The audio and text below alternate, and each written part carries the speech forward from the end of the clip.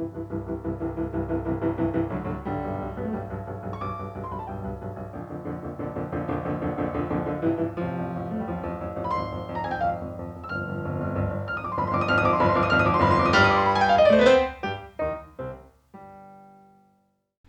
everyone, and welcome to Clef Notes.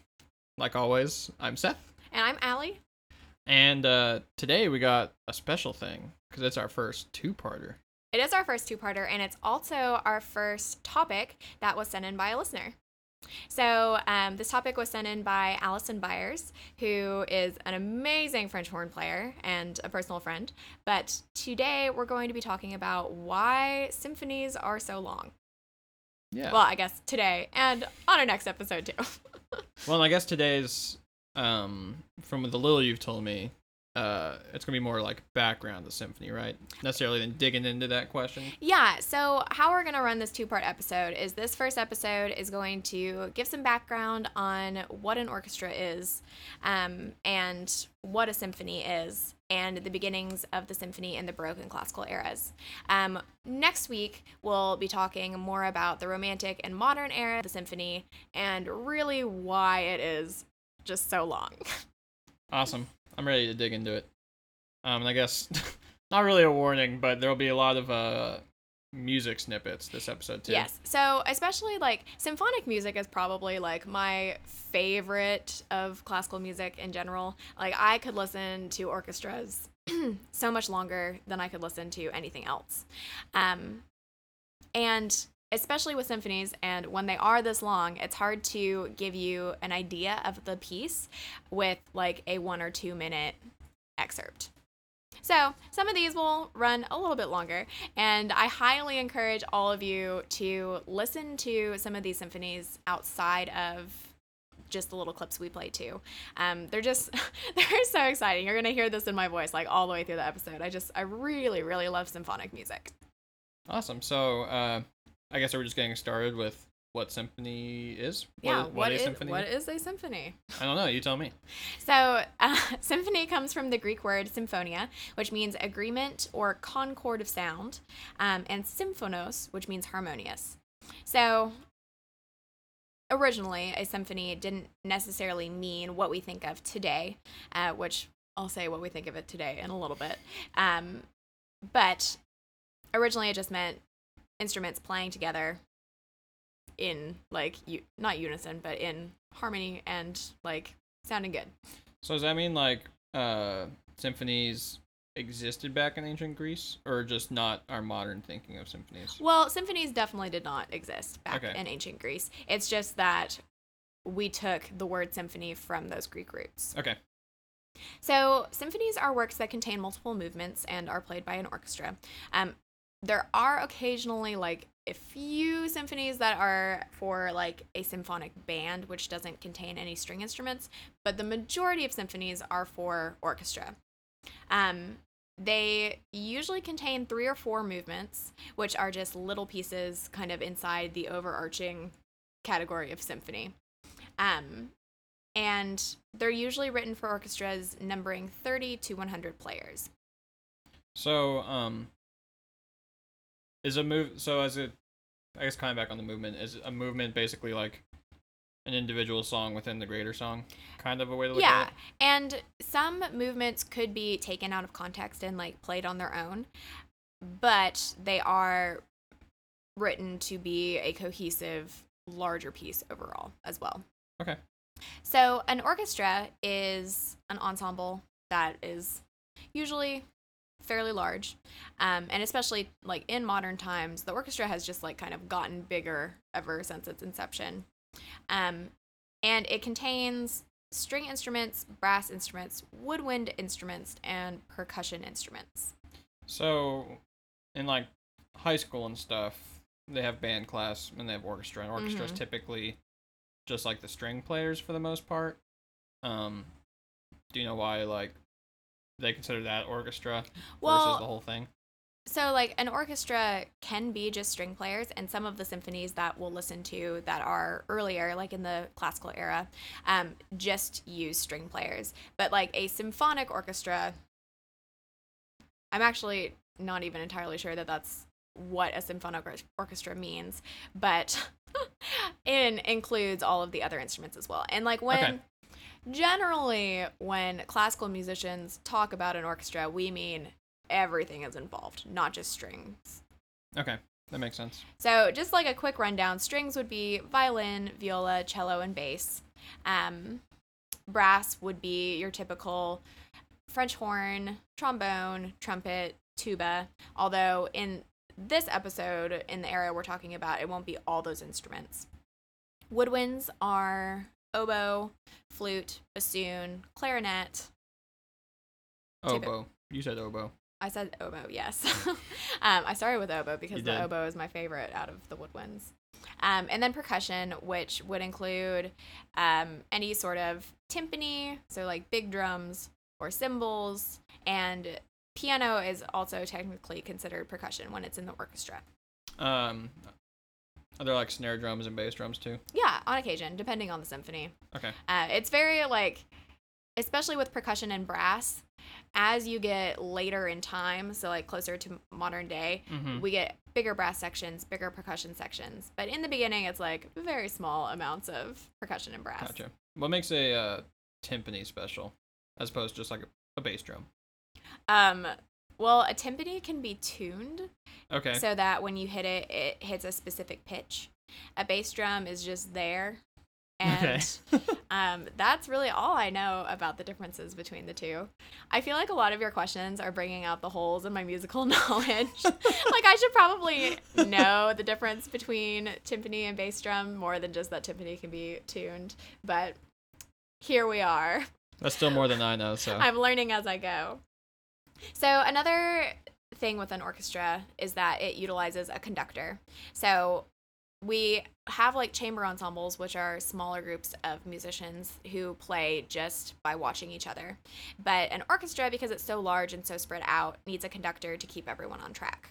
Okay. And that's also partially because a lot of times in symphonies, you're changing like tempo.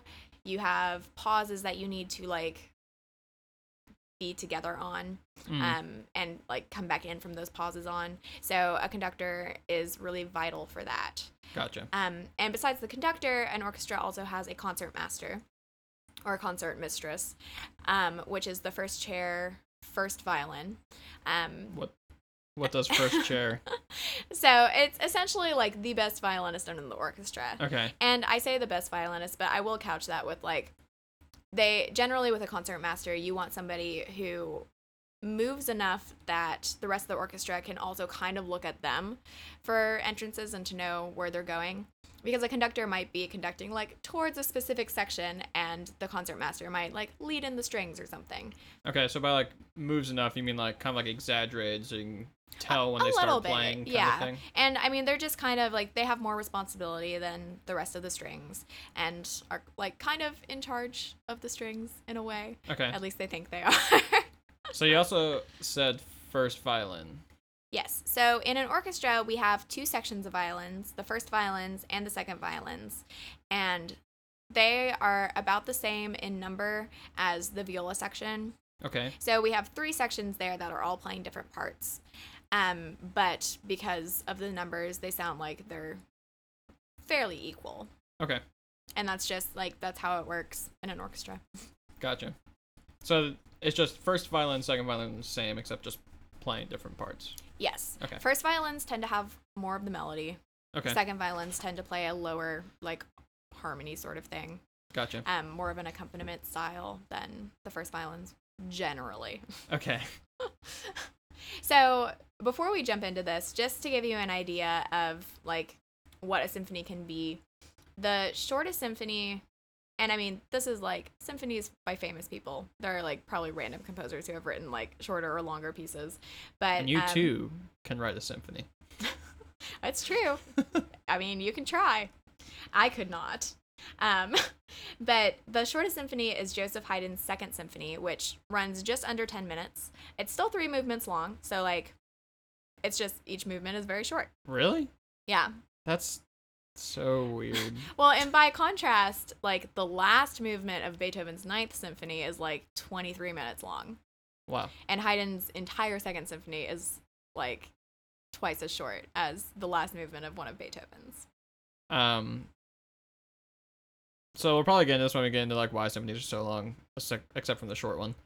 I know like from the few I've been to with you, you like go for one symphony, right? Like typically. Typically, yes. A lot of So with a time- really short one, you don't just show up for 10 minutes. Well, especially for modern audiences, like this was not the thing back in the day. Like there's a specific concert where Beethoven premiered his 6th and 5th symphonies. Okay. That was 4 hours long.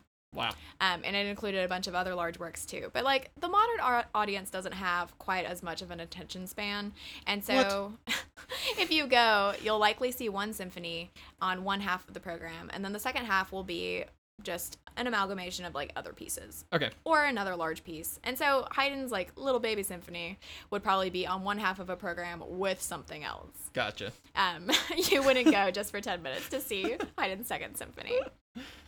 And the longest symphony, or one of the longest, is Gustav Mahler's Third, which runs about 90 to 105 minutes, depending on who's playing it. Wow. So over an hour and a half for one symphony. Yeah, I don't have the attention span. Yeah, I don't think I do either. But, I mean, Mahler's great, just a little long-winded. So, in the Baroque era, which is like 1600 to 1750, there was ensemble music called symphonies and sinfonias, but there wasn't really a standard like form. Like a symphony has to include these musical elements. And the parts often didn't specify that a certain instrument was supposed to play them. So it was kind of like, we have this part for a high instrument. Who can we get at this moment? Okay. So Baroque era, like, symphonies existed, but not in the way that we think of symphonies now. So did groups of people, or not, did composers write music for groups of people before the idea of the symphony? Yes, absolutely. Okay. There were... Did they just not really have a name, like a classification? Well, that's the whole thing, is like these Baroque pieces that were called symphonies, like they were for large ensembles. Okay. And in the Baroque era, like there weren't probably ensembles that were more than 30 players, because that's just how it was. Okay. But they weren't like... There's other orchestral music besides symphonies. Okay. So what they call symphonies in the Baroque era is not what a symphony is now. Okay. And I say now, what I mean by like the classical era forward. Gotcha. So getting into the classical era, which is 1750 to 1820, symphonies are getting like super, super popular in this era, and they become sort of like codified in a certain form. So that form in this era is like at the beginning of the classical era, it's a 3-movement form, but slowly it evolves into a 4-movement form with specific speeds for each movement. Okay. So the first movement is fast and usually in sonata form. So sonata form, just a very, very basic, very brief introduction, has 3 parts. The exposition, which... I was just going to say before you played, we're also going to feature Allie playing keyboard. Oh, yeah, I will be playing piano today. Sorry for interrupting. Just to explain a couple of things. And so sonata form begins with a section called the exposition, and it has 2 main themes in it, but the first theme is probably the most important. So the first theme might be something like this.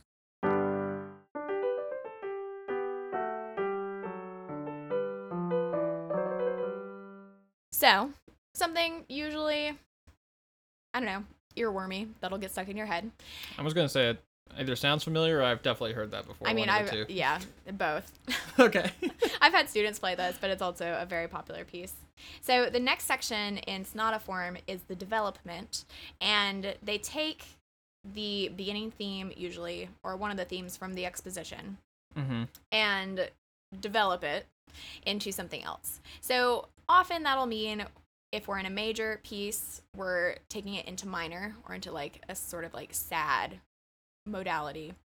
And then they'll like kind of fragment it up and maybe not play the whole little theme in its entirety. So the development could be something like this.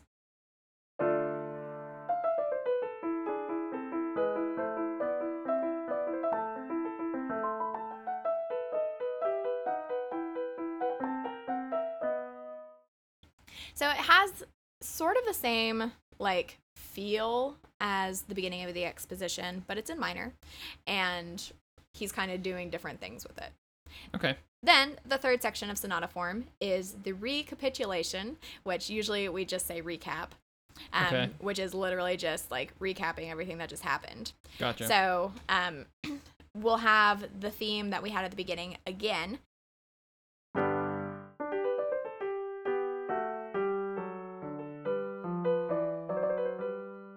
But anyway, so that's just like brief introduction to sonata form, and this is what we often see in the first movement of a symphony.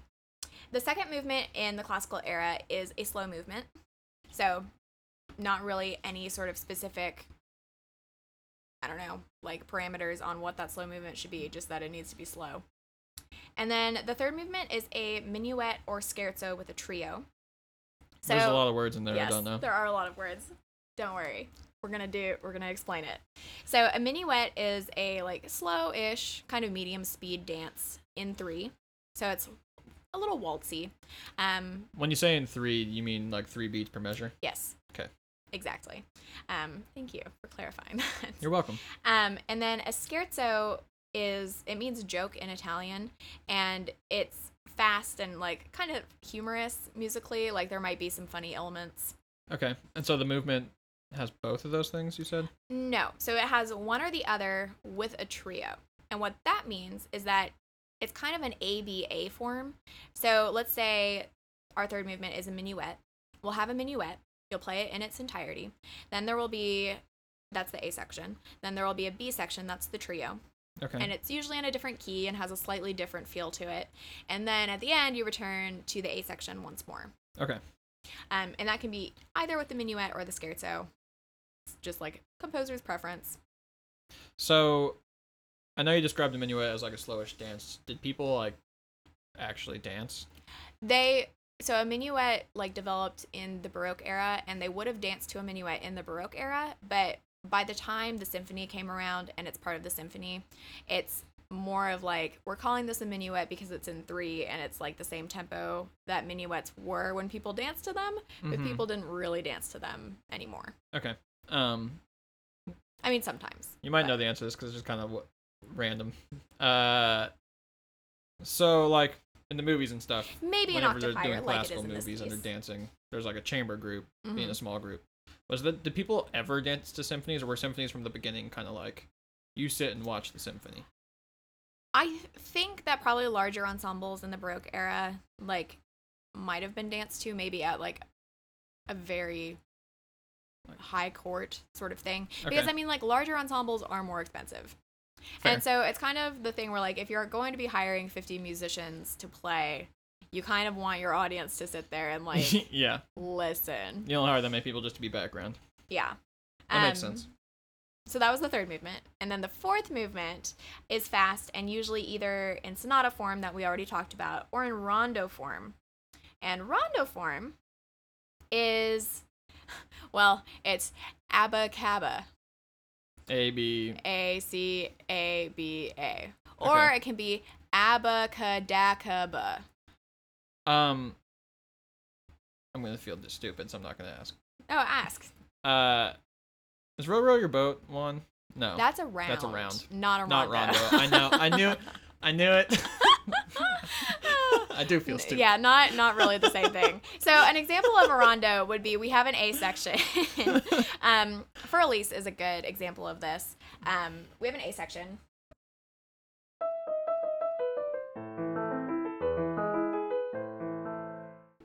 That keeps coming back throughout the whole thing. Okay. Then for Elise, we have a B section.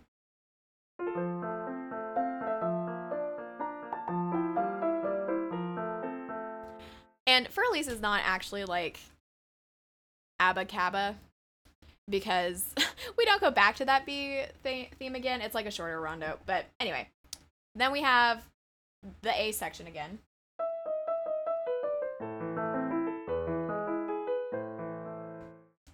then we have a C section.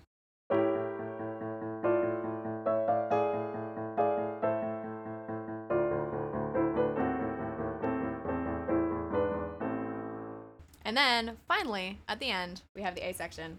One last time.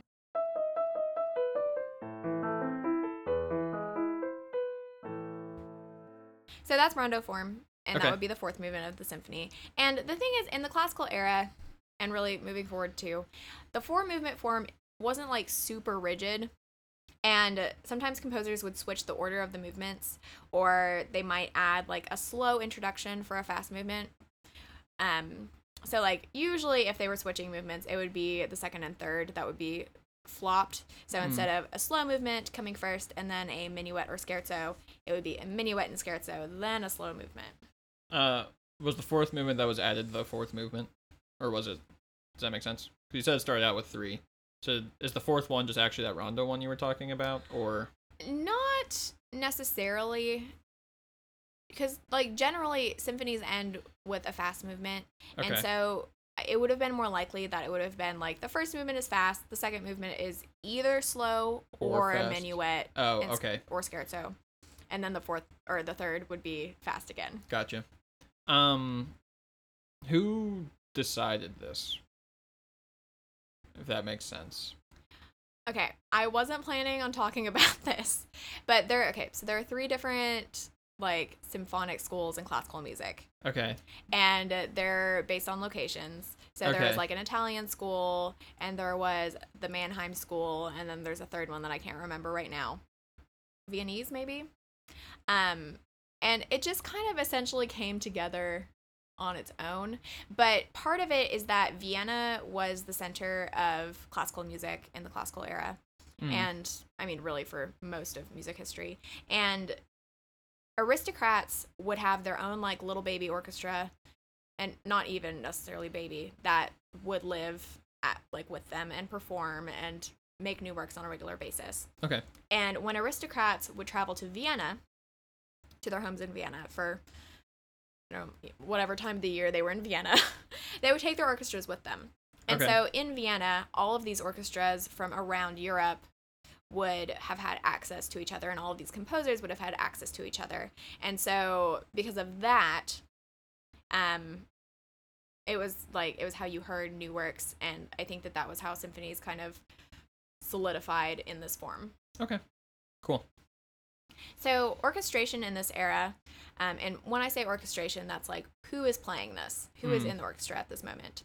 The early classical period started with string symphonies only, and then added French horns and oboes and a bassoon every once in a while that would double the basses. Okay. Occasionally, a harpsichord or piano would play a, like, chordal sort of part. By chordal, do you just mean, like, playing chords? Playing chords, essentially.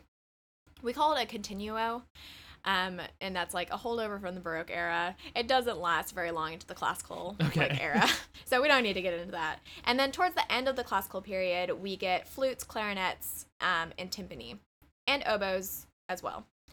So as we're going through the classical era, through these 70 years, we're kind of slowly adding more instruments to the orchestra. Gotcha. Which will be a trend that continues into the Romantic era. So the first composer I want to talk about is Joseph Haydn, who I mentioned with that super short symphony. We call him Papa Haydn because he's known as the father of the symphony. He wrote 106 over the course of 36 years. He lived a long time, so that's part of the reason he was so prolific, but he also had a very demanding patron who wanted a lot of symphonies all the time. Oh, so it wasn't entirely his own. Well, yeah, I mean, like, he was a working composer, so he had to churn out compositions. Gotcha. And he was prolific in other areas, too. Like, he wrote 52, I think, piano sonatas, wow, which is a lot. Anyway, so he was part of the reason that the symphonic form also kind of got codified. Because he was super popular, and, like, when you went to Vienna, you would, like, go to hear Haydn symphonies, and then you would get his music and you would take it back, like, with you to have your orchestra play. Gotcha. Sort of thing. So we're going to listen to 2 of his symphonies. The first is Symphony No. 45, which is nicknamed the Farewell Symphony. It was written in 1772 when Haydn was 40. So it's kind of like a middle work for him, not super late in life, but where he has already like moved into that 4-movement form that he probably didn't have in his earlier symphonies. I say probably, he definitely didn't have. That Symphony No. 2 was only 3 movements. So this symphony is very famous because of the way that it ends. So in the 4th movement, which is a presto adagio movement, which is kind of weird. What does that? So adagio means slow. Yeah. So a lot of times we'll call symphonies by their tempo, like their movements by their tempo markings. Okay. So this last movement would have been fast and then slow. So presto means fast, and so yes, presto adagio means start slow. fast, go slow, and the form, like never, like the sonata or rondo form, never really creeps into what we call movements. Okay. That's just there. That's just what it is. Yeah. Okay. So this symphony is special because it has a story that goes with it. So Haydn's patron, Nicolaus Esterházy, had taken the symphony to his summer palace in Hungary. Like Haydn and all of the players in the symphony. And they were chilling in Hungary during the summer. Sounds like quite the group. Yeah. The stay had been a lot longer than they had expected, and the musicians really wanted to go back home to Austria to their wives. They asked Haydn to kind of like intercede on their behalf. Like, we really want to go home. You probably don't need us here, Esterházy. Come on. Yeah. And Haydn, who was kind of known as a practical jokester, and he was just a very, like, happy, jocular sort of person, he wrote the symphony. And in the last movement, at the end, in the adagio, each musician slowly got up, snuffed out the candle that was on their music stand, and left. So that by the end, there was only Haydn and the concertmaster left playing. Like, even the conductor just, like, gets up and leave. Haydn was playing violin in this. Oh, interesting. And Esterházy apparently got the little, like, nudge that Haydn was giving him, and they went home the next day. Wow, that's actually very funny. So this is the adagio part of the finale, and it's not the entire thing because it's long and kind of hard to hear, but you'll hear slowly instruments dropping out. It's really apparent at first because there's a, like, trumpet or horn that's playing that goes away, and then the basses drop out after that, and then it'll be just slowly one person at a time leaving until the end.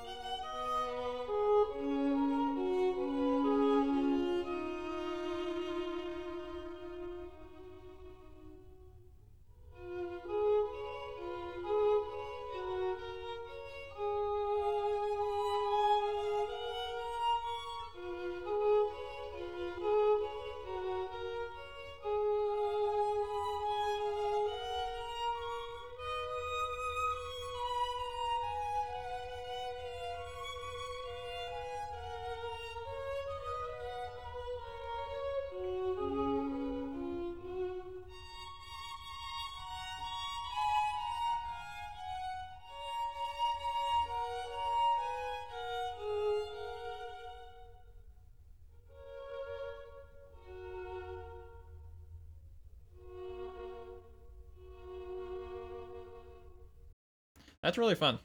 Yeah, it's super hilarious. And like you can see, I'm sure that as somebody who is working for somebody who is as powerful as Nicholas Esterhazy, it was probably a good way to bring about like my musicians want to go home, because it was like, it was funny and it's good music, and I'm sure the audience really enjoyed it at the time. So the other like excerpt that I'm going to play from Haydn is his Symphony No. 4, which is nicknamed the Surprise Symphony.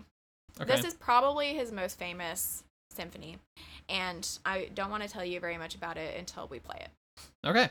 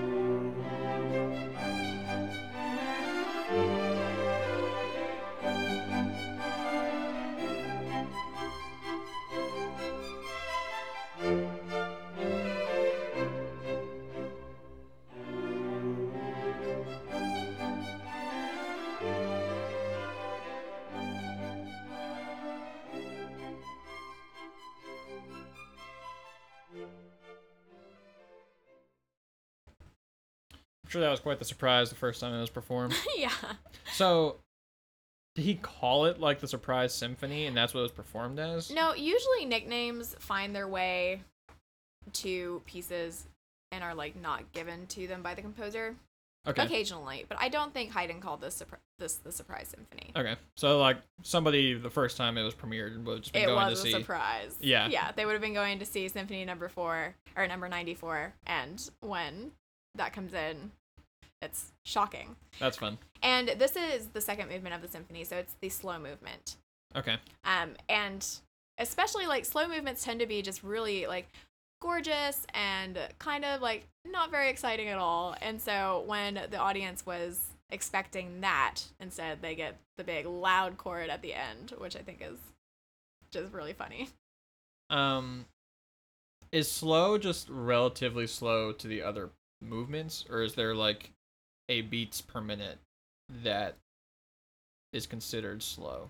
There are like beats per minute that have been assigned to each tempo marking. So like andante should be whatever to whatever. I don't know that off the top of my head. Sure. But it's all kind of like relative, because not every andante piece is going to fall into like those beats per minute. Right. And a lot of it does have to do with the feel that it has compared to other movements, but generally too, it's like, what beat are you feeling?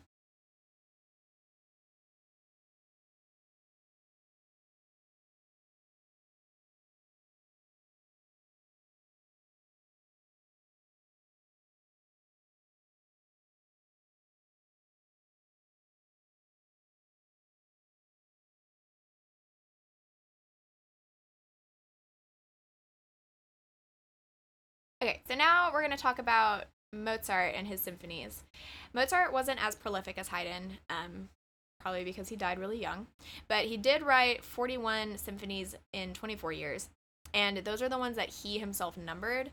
There are about 20 others that he did not number, so he either like didn't think they were good enough or just never had them performed, and they were like in a drawer somewhere that somebody found. Wow. He wrote his first symphony though when he was only 8, so he was. Got started early. Yeah, he did. So he was prolific for the time that he was alive, and he was also writing a lot of different types of music that Haydn wasn't writing. Like he was writing a lot of operas that Haydn didn't really do. So the first symphony of Mozart's we're going to listen to is Symphony No. 40 in G minor. Okay. It was written in 1788 when Mozart was 32, and this is 3 years before he died. Okay. And it's indicative of his Sturm und Drang period, which means storm and stress. So in classical, like the classical era, a lot of the music that we think of is very just like happy and kind of innocuous and like doesn't make you think of, I don't know, feelings. And this is not that. He wants you to feel. Yeah, and it's a lot more foreboding than a lot of classical music. Okay. It's also one of only 2 minor key symphonies that Mozart wrote. It's in G minor, and his other symphony that was in minor was also in G minor. So this is like the big G minor symphony. The other one is called the Little G minor symphony. And this is unusual because the entire thing is in minor. And up to this point, if a symphony like began in minor with its first movement, by the last movement, it was usually in major so that we could end on a happy note. And Mozart was just kind of like, no, we're not going to do that. We're staying sad the whole time. Yeah. So it has 4 movements, but we're just going to play the opening of the first movement, which is molto allegro, which means very fast.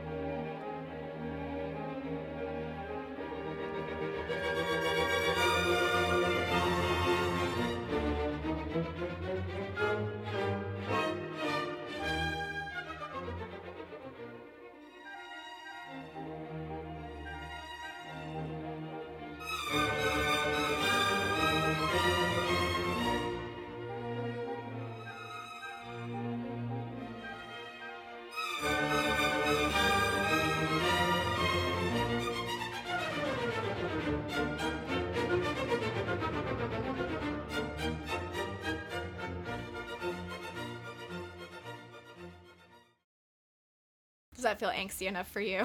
It did really, yeah. It did feel pretty angsty. I mean, as angsty as like classical era music can get. Sure. But yeah, no, it definitely did not. It didn't have the same feel as like the Haydn ones we just listened to. Absolutely. The other symphony of Mozart's that we're going to play is number 41, which is the last symphony that he himself numbered. It was written at the same time as number 40 and number 39. They were like a set of 3 that were written in the same year. Oh, okay. This is regarded as one of the greatest symphonies of all time, regardless of era. Really? Yes. Its nickname is the Jupiter Symphony, and Mozart definitely did not give this nickname. Someone else did, although we don't really know who. But, like, legend has it that the opening reminded someone of Jupiter's, like, thunderbolts. So Jupiter the god, not Jupiter the planet. Yeah.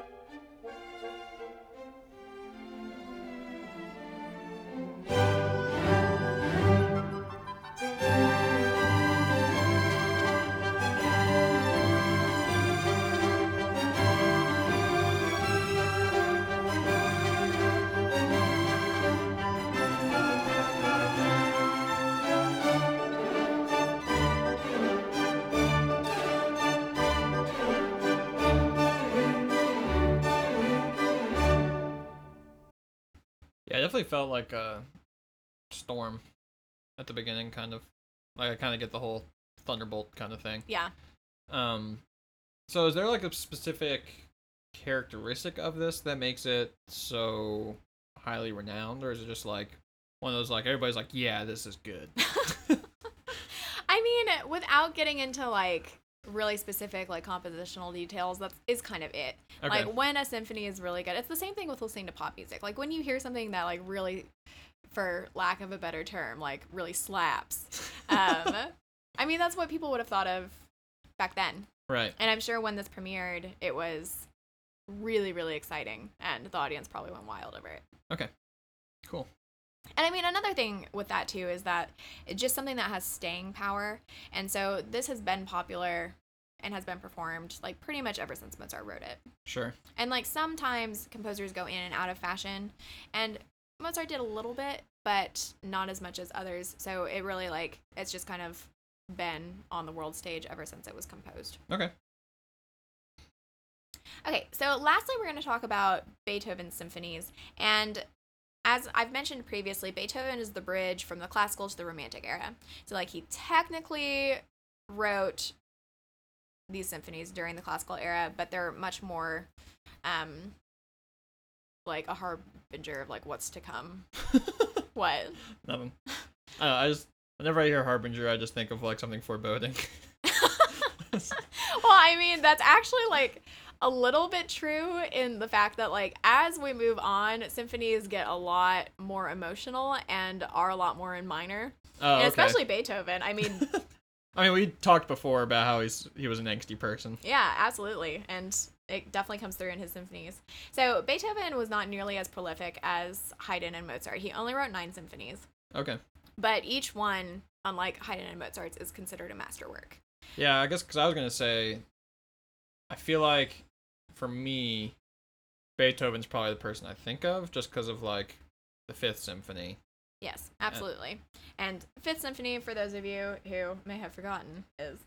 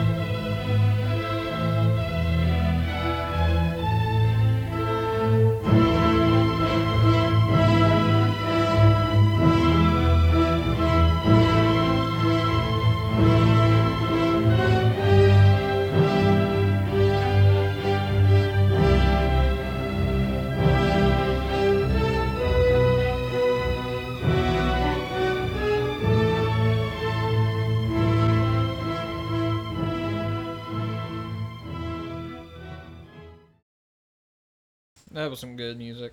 Yeah.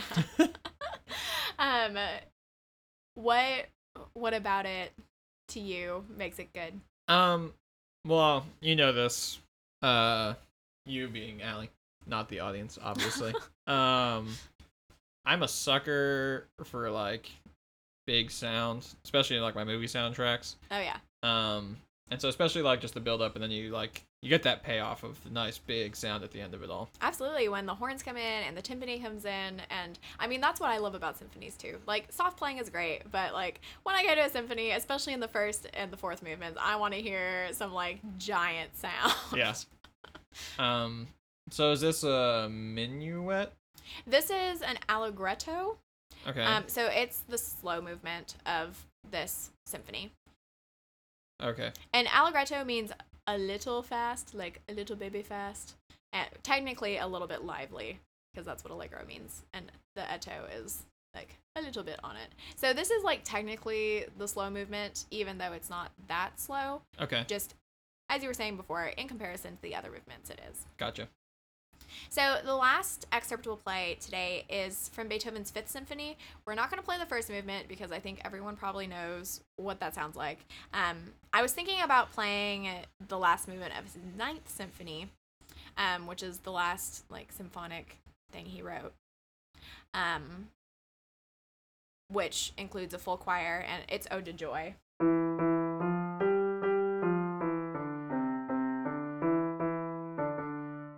But I just like couldn't find an excerpt. You have to listen to like all of that movement. So go listen to the last movement of the Ninth Symphony. But we will play part of the last movement of the Fifth Symphony. Just the whole symphony in general is one of the most popular classical compositions of all time, of any like form ever. So the first movement obviously is the most popular, but the last movement is also very recognizable. And it's just really, really, really good music.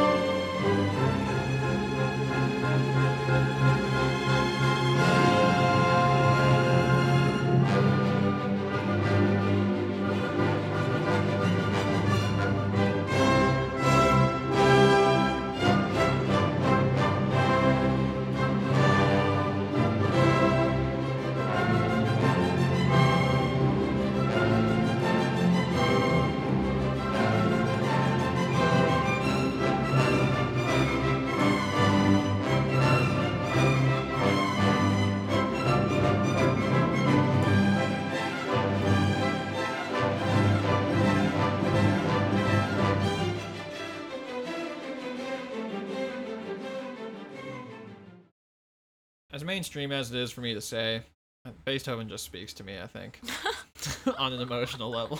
Well, and we haven't even, like, you're listening to this compared to the classical music, like classical era stuff we listened to at the beginning, like Mozart and Haydn. Just wait until we get into the romantic and like more modern eras. Because I do really enjoy Beethoven symphonies, but the romantic and modern symphonies are just, I mean, they're what movie music grew out of. So it's going to be a good week next week. Oh, yeah. Speaking of which, yeah, I think this is where we're going to bow out for the week. Beethoven makes a good exclamation point on a... Yeah, on the first half of the history of the symphony, for sure. And we promise that we'll get into why they're so long. Yes, absolutely. And I mean, like, we've done that a little bit so far. Like, if there are 4 movements... Yeah.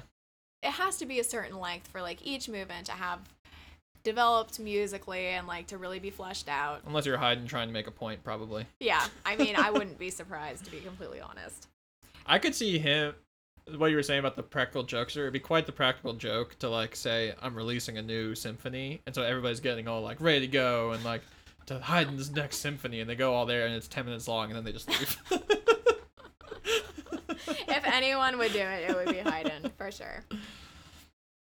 So we will be back next week talking about the Romantic era and the Modern era and why symphonies are so long. Yeah. Thanks for listening, everybody. Thank you.